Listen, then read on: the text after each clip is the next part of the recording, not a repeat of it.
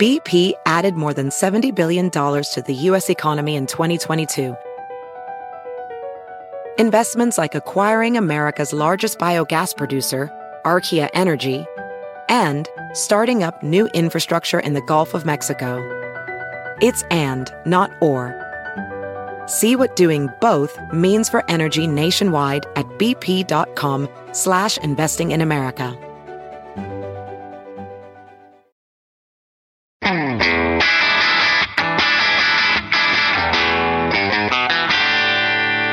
Hey math fans, Jason Marshall, mathdude, here with your weekly dose of quick and dirty tips to make math easier.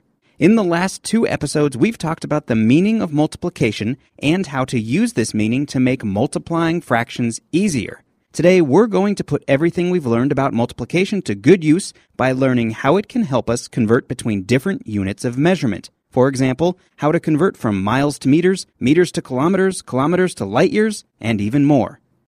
Before we start talking about how to convert between various units of measurement, we should probably talk a bit about why we make measurements in the first place. The answer to why is pretty simple.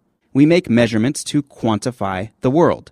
It's one thing to stand on the beach and note that the water occasionally crashes ashore as waves, but it's an entirely different thing to note the height of the waves, how frequently they occur, how fast they are moving, and so on. Making quantitative measurements, that is, measurements with numbers, allows us to understand why things happen, not just that they happen. And they even help us to predict what will happen next. Measurements are powerful. Of course, we make measurements for far simpler things too, like figuring out what size shoes or pants we wear, or whether or not the new sofa we just bought will fit through the front door. Probably should have checked on that first.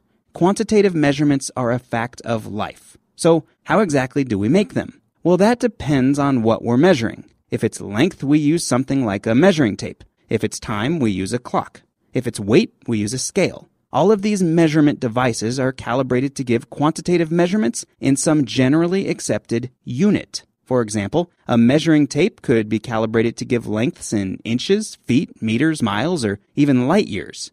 So, which of these distance units is the right one to use? Again, that depends on what we're measuring.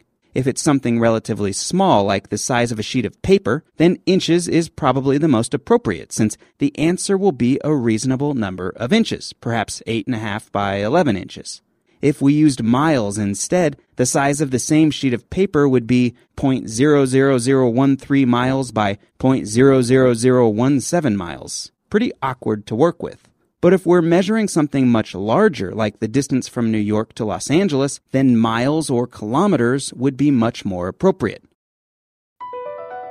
BP added more than $70 billion to the U.S. economy in 2022 by making investments from coast to coast. Investments like building charging hubs for fleets of electric buses in California and starting up new infrastructure in the Gulf of Mexico. It's and, not or. See what doing both means for energy nationwide at bp.com/investing in America.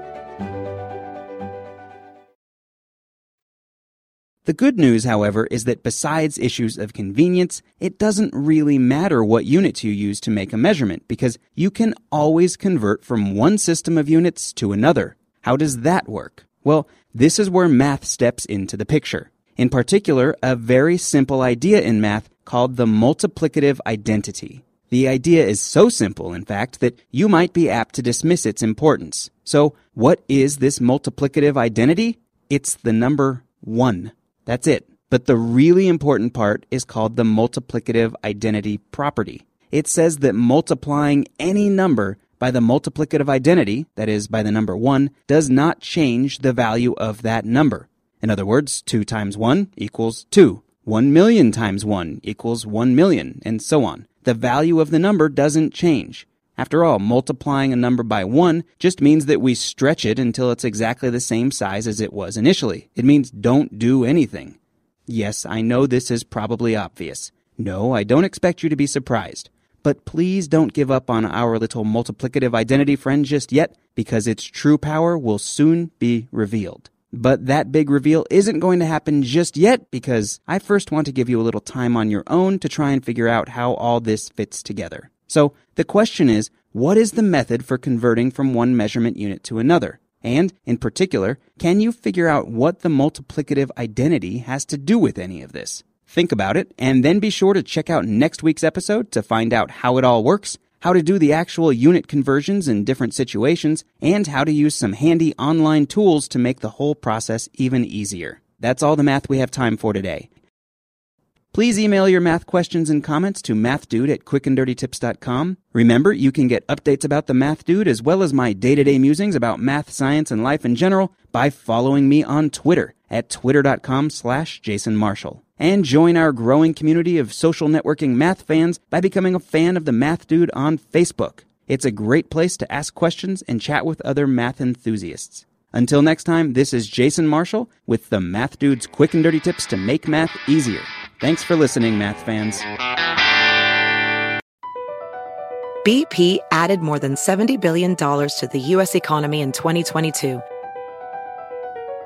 Investments like acquiring America's largest biogas producer, Archaea Energy, and starting up new infrastructure in the Gulf of Mexico. It's and, not or. See what doing both means for energy nationwide at bp.com/investing in America.